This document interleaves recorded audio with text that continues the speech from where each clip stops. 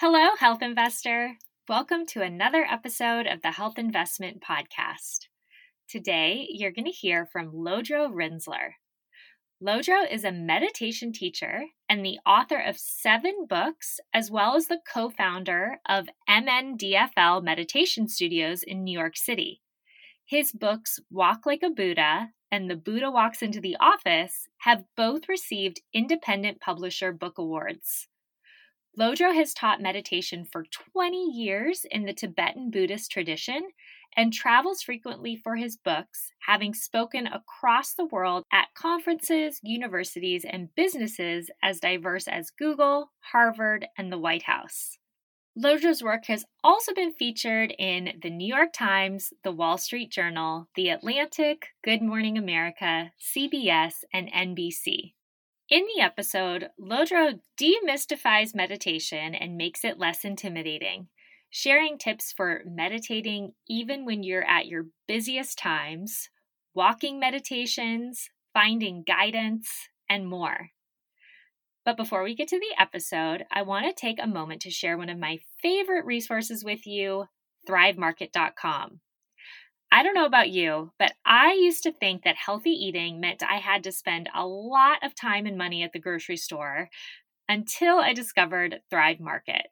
Thrive is an online grocery shopping platform that's essentially a mix of Costco, Whole Foods, and Amazon.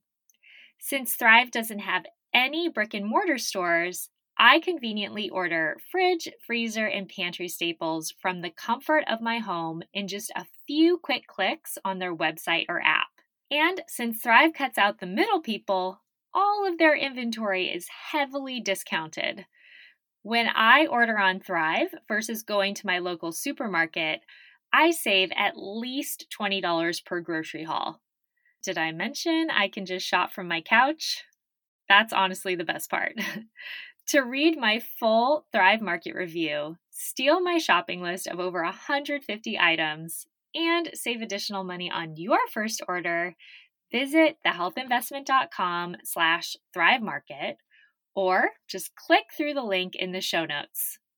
And one more thing, if you've been on a weight loss roller coaster for years, trying everything from keto to Weight Watchers to Noom to exercising a ton, but nothing has worked, I'm so happy we've connected. Outside of hosting this podcast, I help health-motivated individuals lose 5 to 50 pounds for the last time through sustainable habit change and mindset shifts.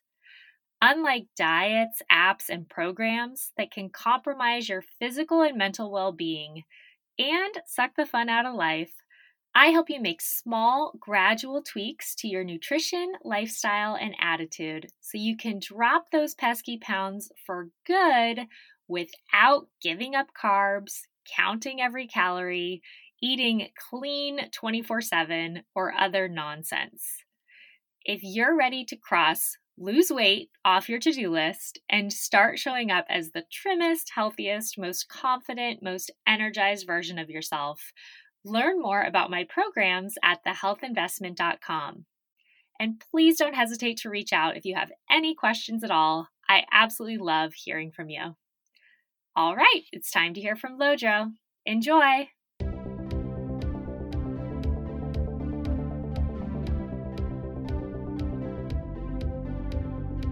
I'm Brooke Simonson, certified nutrition coach and your host of the Health Investment Podcast. If you're ready to look and feel your best without any confusion, frustration, or stress, you're in the right place. Each week, I interview experts and share no-nonsense, research-backed tips so that you can finally lose weight for good, eat healthy long-term, have the high energy you crave, and feel like $1,000,000. I'm so happy you're here with me today. Don't forget to hit subscribe so that you never miss an episode. Hi, Lodro. Thank you so much for joining me today on the Health Investment Podcast. Thanks so much for having me. I was just saying off air that we connected on this it's almost like a dating app for matching podcast hosts and guests. That's all I can think of, because you log onto it and it says you have a new match or whatever. So you were my first match on there, and I'm grateful that the app knew that I was looking for somebody to talk to about meditation and mindfulness and just kind of having that type of practice in your life. And yeah, just happy that Podmatch set us up. Yeah, I'm so glad to be here. So, can you explain for listeners your story and your background, and then specifically what led you to your interest in meditation? Sure. It is an interesting idea, I guess, because was there a real interest? I guess I did at some point say, yes, I'm doing this, but the to dispel whatever mystical thing I just walked into there, the my parents raised me Buddhist, so it was always sort of Ah, around, and so my pondering, was there a choice? I think that there was, because they never really foisted it upon me. They didn't say like, "Oh my gosh, this is what we do on Sundays" or anything like that. It was really organic. I think there was a moment when I was a kid, 6, 7 years old, where they sort of stumbled across me meditating in my room, and they quietly closed the door, and then I'm sure had a nice chat about it. And over dinner that night, they said, what were you doing there? And I said, well, I was meditating. And I said, well, what does that mean when you say that? And I said, well, I was just focusing on the breath, and then when I got distracted, I came back to it. And they're like, yeah, I mean, that's basically it. It's not mm, a complicated thing. A kid can certainly do it, but it is a situation where, it's not always easy. I suppose for kids, maybe there's like less chaos going on in the mind, perhaps. I don't know. It's hard to remember what it was like back then. In any case, there is something here where it's like I started meditating at a young age, and then I started doing weekend retreats thereafter when I was 11, and then spent a summer in robes. I did a month-long program where I was monastic, and it's a very common thing that you sort of do temporary ordination, which mm. just means that you take the robes, take the vows, you try it out. And at the age of 17, I was like, nope, I think I'm just going to go ahead and go back to, high school and my other life. And I ended up in university, where my teachers started encouraging me to actually pursue a teacher training. So I've been teaching meditation at this point from starting at the age 18. It's been 20 years now, this Mm. fall. Wow. And so I started just teaching peers at the university, and then went and was hired to run Buddhist nonprofits and run development efforts for them, and so on and so forth.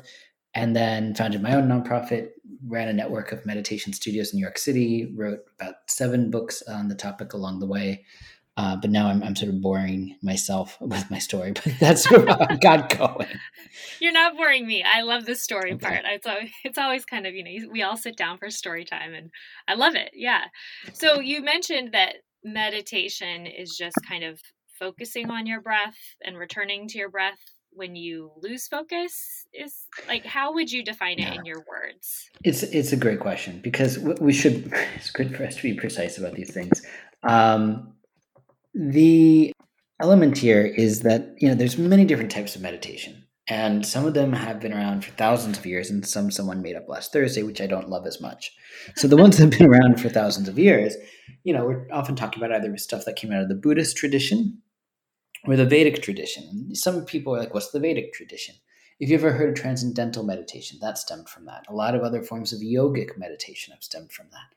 So sometimes it's mantra based, and people will meditate on a mantra. In Buddhism, often the way that people get going is that they would meditate on the breath. And that is Mm, what we would commonly call mindfulness meditation here in the West. Um, Mindfulness meditation is the act it's literally 3 steps. I'll just sort of rattle them off. We take a relaxed but uplifted posture. mm. We focus our intention on the breath, just the natural flow of however we're breathing. And then when we get distracted, we acknowledge it, and then we come back to the breath. And those are the 3 steps. So there is something very simple about it, but again, not an easy thing, because so many of us just feel like there's a bombardment of thoughts, one after another after another. It can be very hard to do. Yeah. And I think too, there are so many apps and things and so much technology to, I guess, make it easier. But sometimes to me, then that seems even more overwhelming because it's like, which app do I choose? And then which one do I select? And how long do I do it for? When the way you talk about it, it seems as if it can be very simple of you literally sit in an uplifted posture, as you said, and breathe and focus on your breath. Yep. It is. It is. It's a simple thing to do. So then, of course, not to get ahead of ourselves, like, why doesn't everyone go ahead and do it? It's because we have habituated the mind to really spin out, to Yeah. constantly chase after distraction. I used to work with someone who we had identical MacBook Airs, and I would sometimes pick up her computer by accident and open up and go, "Oh my god!" I'd get horrified because there. No offense to anyone who's like this, but there would be probably 30 to 40 tabs open on the screen, and I was like, "My gosh, like this is a very busy mind. It's like the mind that says, oh, and I should click that link and I'll get back to that later." And then we go over here and we say, oh, but I want to do that later. And it sort of the mind goes in 100 different directions all at once. Mm. That's how we've habituated the mind. I mean, it's actually really good for that. We can go down whatever rabbit hole and open up as many tabs as we want. Then we have the situation where in meditation, we retrain the mind. And what we're essentially doing is we say, okay, I noticed that I'm about to get distracted here. And we sort of click on that little X on the tab and it goes back to the original thing, which in this case is the breath. So it's just doing that over and over again so that we habituate the mind not to chase after every thought that distracts us, but to come back to the present moment, to train in being present so that we're more present for the rest of our waking hours. Lodro, just for a second, you kind of now sound like you're at the end of a tunnel. Oh, no. Oh, now you're better. Okay, good. I wonder what happened. Hopefully. No, you were super clear. And then just that last little piece, I could still hear you, but it just sounded like you were at the end of a tunnel. So you're good. You're all good. Okay, good. Okay. So this makes me think, well, first of all, when I'm talking about all the apps and things, people that I have spoken to who are kind of in my boat of maybe I am kind of mindful at times, but I don't have a formal time set aside or any type of meditation practice, it almost feels like something else to do and to add to the to-do list. And then I feel like I want to do it right. And it is intimidating, I guess. So what would you say to that person who feels intimidated or like they have to do it right if they're going to do it at all, and it feels kind of impossible to do right because your mind's always racing? It's a great question. And I think, we sort of talked about the different forms of meditation before. Now let's talk about the different forms of mindfulness and the way that's used. So mindfulness in the West is often defined as bringing ourselves into the present moment. Let me put it this way. Let me be exact here. It is bringing ourselves into the present moment as it is without judgment. So some sense here of just being with what we're currently doing and what's currently happening, and we're not judging it. This is not so hard with the breath because what's the worst we can do? Oh, my breath is shallow. I wish it was deeper. That's not a major thing. We can sort of let those types of thoughts go pretty quickly. If we are mindfully playing basketball, it's very hard to refrain from judgment. And more often than not, we're not mindful about that. Or let's do something that's a little bit more common: running, walking. Like if we are actually present with every time that the foot lands on the ground, and that is the object of our attention, that is an act of mindfulness. But if we are running and sort of thinking about sort of things, and it's nice that we have this time away from our screen or whatever, that's different than meditation, right? It might feel nice, but it's not us constantly being present. It's us just actually letting go of into discursive thought. So meditation itself is just the act of substituting our discursive thinking for another object of our attention that we repeatedly come back to. So, okay, if you could do walking meditation, for example, where you are actively paying attention to every footstep. Mm-hmm. And then when you get distracted, you come back to the actual physical movement. That's walking meditation in a nutshell. But if we're going for a long walk and we're just sort of spacing out and thinking about what we need to do later, that's not much different than waiting at the bus stop or any other, we might as well be on a conference call where we're not being called upon. We're still the mind is not actually running around. The mind isn't being tamed in this moment. It's not being trained to be present. It's being given a wide field to graze in, so to speak. Mm-hmm. Does that make sense? Yeah, and I like Okay, how you cool. give the analogy of closing the X's on the browser tab because that's something I can kind of visualize, and it makes sense that as you're in the process of meditating, these browser tabs would pop up, but the whole point is just to X them out and try to kind of keep a clean slate and be intentional about whether it's steps or breath or whatever it is. But that seems Yeah. very approachable versus what I've built meditation up to be in my mind. Yeah. Well said. It also reminds me, we mentioned we both lived in New York City for a little over a decade, and I belonged to something called ClassPass when I lived there, which was this app, and you could try out different exercise classes and studios. So at one point, I decided I wanted to get into yoga, but many of the yoga studios in New York are very intimidating. I mean, people have been practicing for 20 plus years, and you walk in and their warm up is doing a headstand type of thing. And Sure. I'm the most inflexible person I know and just felt so out of place at many of these, but really wanted to get into it. So I, was able to try different studios. And then one day it was this amazing moment where the yogi, the instructor, said, I don't want you to worry at all about anything you're doing. Obviously, don't get injured and focus on form. But he said, if you're breathing, you're doing yoga. And so you're not ever doing it wrong. As long as you're breathing, you're doing yoga. And I just felt such permission then to not look the best or be the best at it or freak out that I wasn't doing something right or think that other people were looking at me, and just to allow myself to show up to these classes and think I'm doing it 100% right. As long as I'm breathing. That guy said, I'm Yeah. okay. But it kind of, as you're speaking, it's kind of reassuring me that no one no one's perfect at it, probably. Or, some people are more practiced and better, but everybody probably has the thoughts popping up. Is that correct? Yes. And I think there is some old adage that perfection is the enemy of the good. Mm, And now we are at this point where it's like so many people project the idea that there can be perfection. mm, We have what a friend of mine once called success theater, where we go online, we go on Facebook, we go on Instagram or wherever, and people are like, look at my perfect relationship, and we say, wow, I wish I had a relationship like that. But of course we forget that their finances are falling apart. Or mm, look at my beautiful home I just bought, and you're like, wow, that's amazing. They're like, I live there alone, and I wish I had a spouse. Like, there's all sorts of like, look at the amazing thing that's going on for me that we are projected, and then we start comparing ourselves, and we think we're the failure. We're the mm-hmm, people that aren't doing well. And it can even go on to like our spiritual path, where it's like, look at all these other people. They're getting it right. They're doing the headstands and the warm up. They're sitting here perfectly peaceful in the meditation class. Little do we know that they're freaking out in their own minds themselves. They're just not outwardly showing it and being fidgety or whatever. So we have this situation where we think that there is some sort of like perfect thing that we're supposed to be aspiring to and achieving.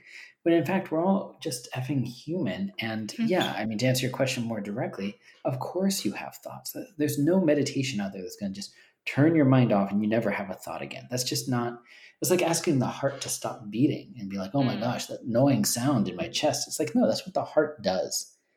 So yeah. we are at this situation where sort of, I feel like if I'm sighing, it's just because I've been doing this for 20 years, and I feel like it's just the front lines of re-educating people around the expectations here, that we can't just meditate once and be like, oh, all better now, and I am like feel totally relaxed like getting a massage.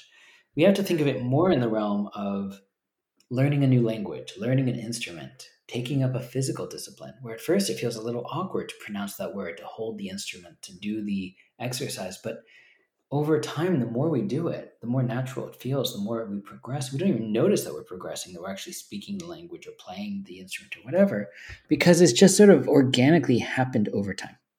mm-hmm.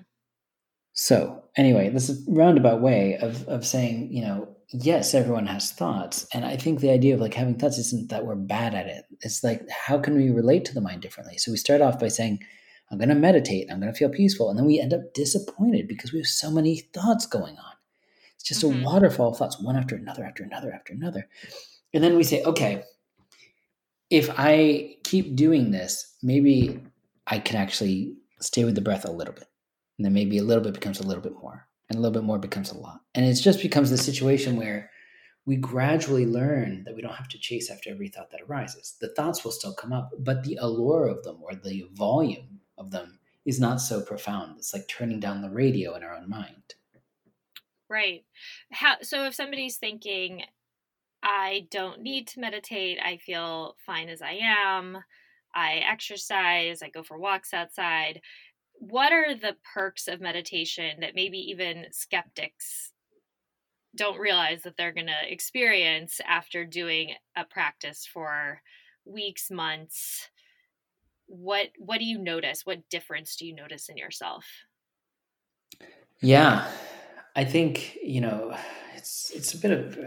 I wish I could just speak personally because having done it as long as I have, I don't know what is like someone growing up from the age of 18 to 38 and what is Yeah. meditation, right? Like it's an evolution that just sort of happens as we get older or whatever. But I will say from the people that I work with, because I run an online community of a few hundred people from around the world. And, it's been interesting to watch people of different ages and different backgrounds. And as I said, from all over, um, engage with the practice and what there's all the scientific benefits these days, right? Like, oh, if I meditate a little bit every day, research tells me that dot dot dot I sleep better, boost my immune system, I'm more creative, I'm more productive, I'm more efficient. All of these things are wonderful. I mean, all of those studies though fall under the giant umbrella of stress reduction, right? Which is not Mm-hmm. surprising. If I'm less stressed out, then yeah, I'm going to sleep better. If I'm less stressed out, my body has more ability to naturally heal itself. There's more room for creativity to take place, etc. But that is the objective research. And like, why should anyone meditate? The subjective is the things that I see are more based in people saying, well, I'm actually becoming kinder to myself, like being kinder, less aggressive to me in my own mind. And I'm actually also being kinder to others and actually feel like, I'm less reactive. I'm more energetic. I'm more joyful. These are really beautiful qualities that are not as easily measured by science. Mm-hmm. I'm curious because you've been at this practice for so long before technology kind of entered the space. How do you feel about all of the apps like Headspace and Calm? Do you find those to be helpful, or are you kind of opposed to those and you prefer kind of just the breath work meditation instead? Yeah, I mean, it's a great question because there are so many resources these days. Um, I'm not opposed to apps. I do think that they are particularly good for people who that is the way that they can reach, like actually learn to meditate because they're geographically isolated, because they are uncomfortable in Zooms or whatever. Um, I think nothing beats interacting with a live teacher. And Mm, I've always sort of been a big advocate of that at the end of the day, an app can't tell you if your posture is correct. An app can't immediately address the question that arises after your first few sits, but a human can. And so mm, to have a trained meditation teacher that you can talk to is actually really invaluable. And it's not so hard to find them these days. I mean, I also run like a meditation teacher training every year.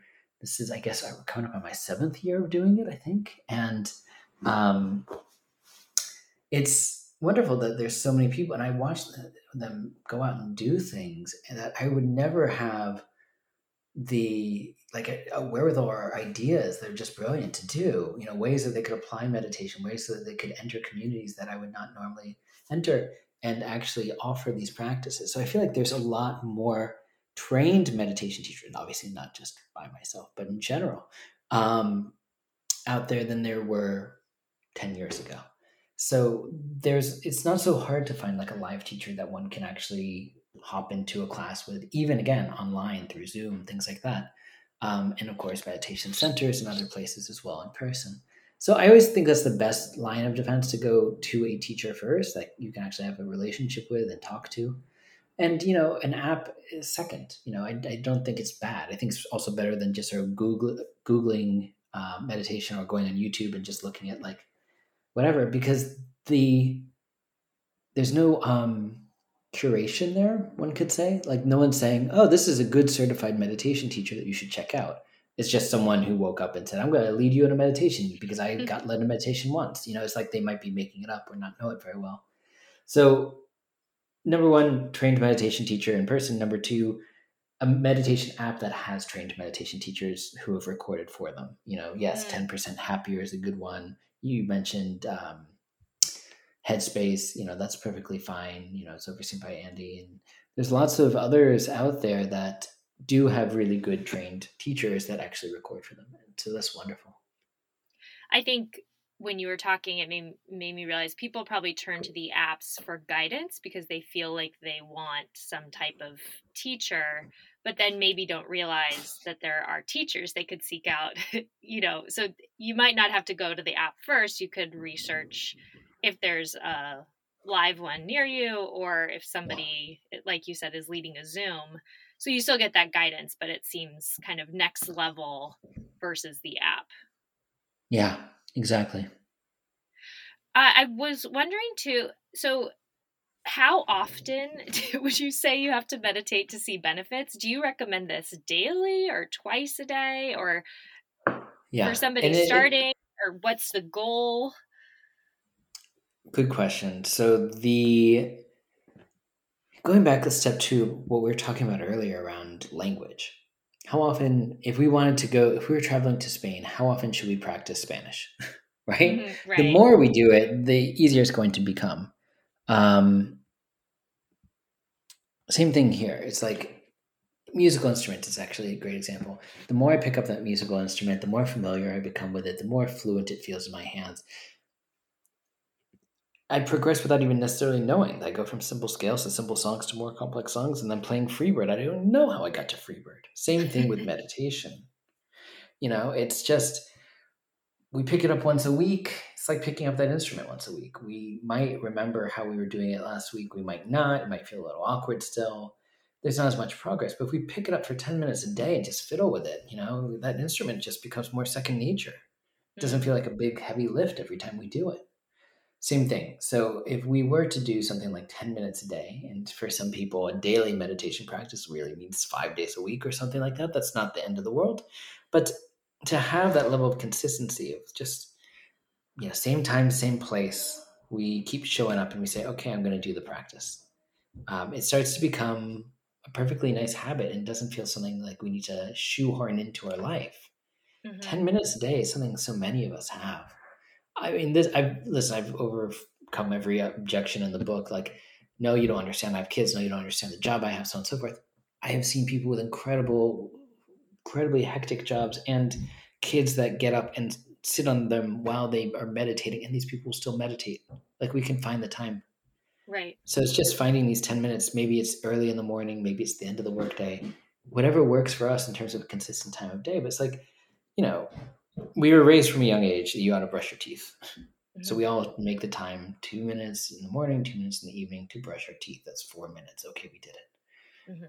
These days I have a toothbrush that keeps time for me. It's very nice of it. I just sort of have to show up and do it. Anyway, the same thing, like if we could do that with meditation, that's so wonderful that we just sort of say, okay, like I'm doing this 10 minutes a day as part of my routine, because it's actually going to help me in terms of managing the stress of my day-to-day life. And so we do it and it feels good. And, it just becomes part of the things we do. We don't always see that, like, only when we go to the dentist and having not brushed or flossed or whatever, do they say, oh, things don't look so good. Same thing here. A lot of times with meditation, it's only when we stop meditating for a week or something like that, we say, God, why am I so irritable today? Maybe it's because haven't been meditating anymore. It's stuff like that. It's almost in the lack thereof that we start to see the really profound effects that have been happening all along. It's just making it a priority, I guess, and the things that are a priority you make time for. Just end of story. Even however busy you are, there's 2 minutes, 5 minutes, 10 minutes here and there Yeah. where you can do anything that's a priority, even if it's some type of movement or, batch cooking or meal prepping. And I think too, if we all look at our day to day lives, a lot of times other things become the priority, and we'll end up saying, I don't have time for something like meditation or exercise, but how often are we scrolling social media? That might be something we're prioritizing. So if we cut back on 5 minutes of that, there we go. Now we have an open 5 minutes that we can meditate. Yeah. Is Yeah, so when you're exactly. describing the mindfulness meditation, is that the same thing as breath work or is that different?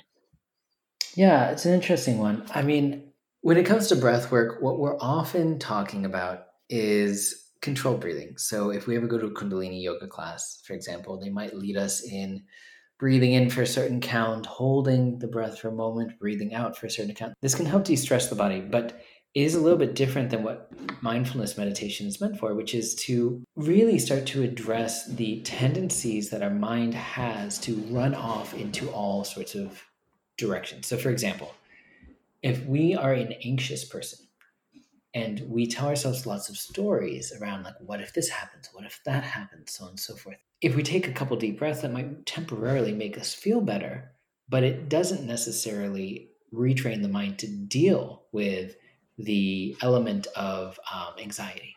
It's just sort of, it's like slapping a band-aid on an open wound. So Mm, instead, we need to treat the actual wound. We need to mix medical metaphors here. Treat the disease, not the symptoms. Like, it's not about like just making the body feel better, but actually working with the mind, noticing those stories, acknowledging them, coming back to the present over and over again so that we learn in the rest of our life that we don't have to chase after every anxiety producing story.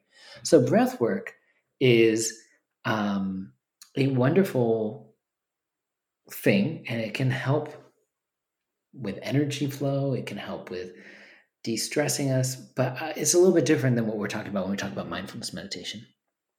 mm-hmm.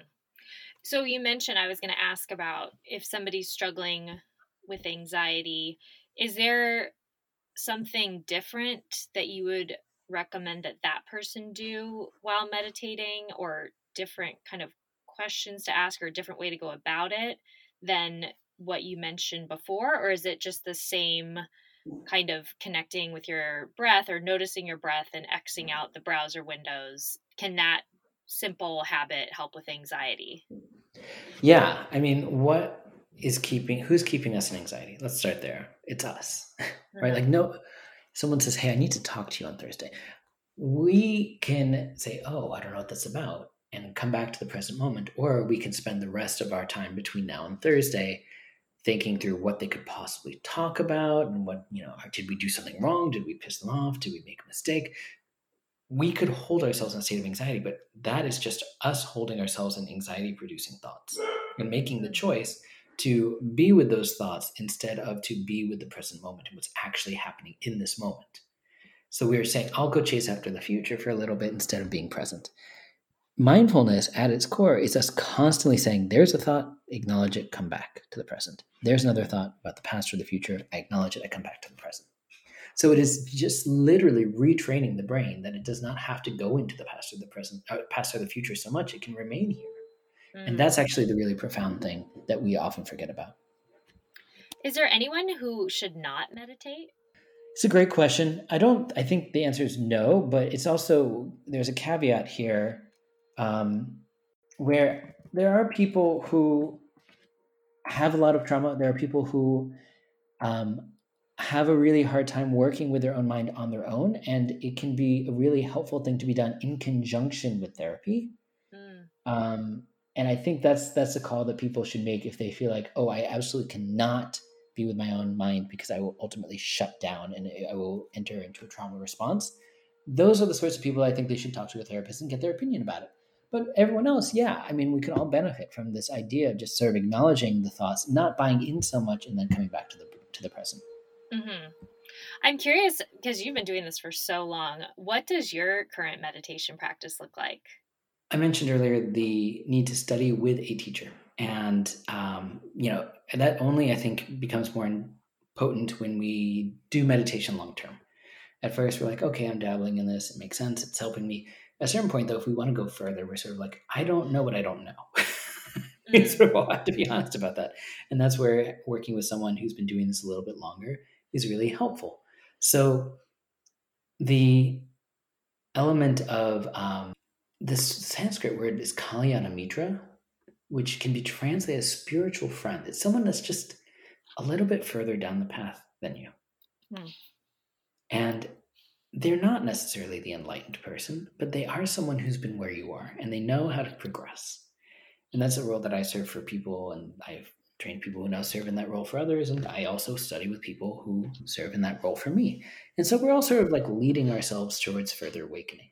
And it's a great sort of chain in that regard. So for me, I study with a wide variety of teachers, but one of the principal people who guide my practice is Keelan Rinpoche, who is a Tibetan Buddhist teacher.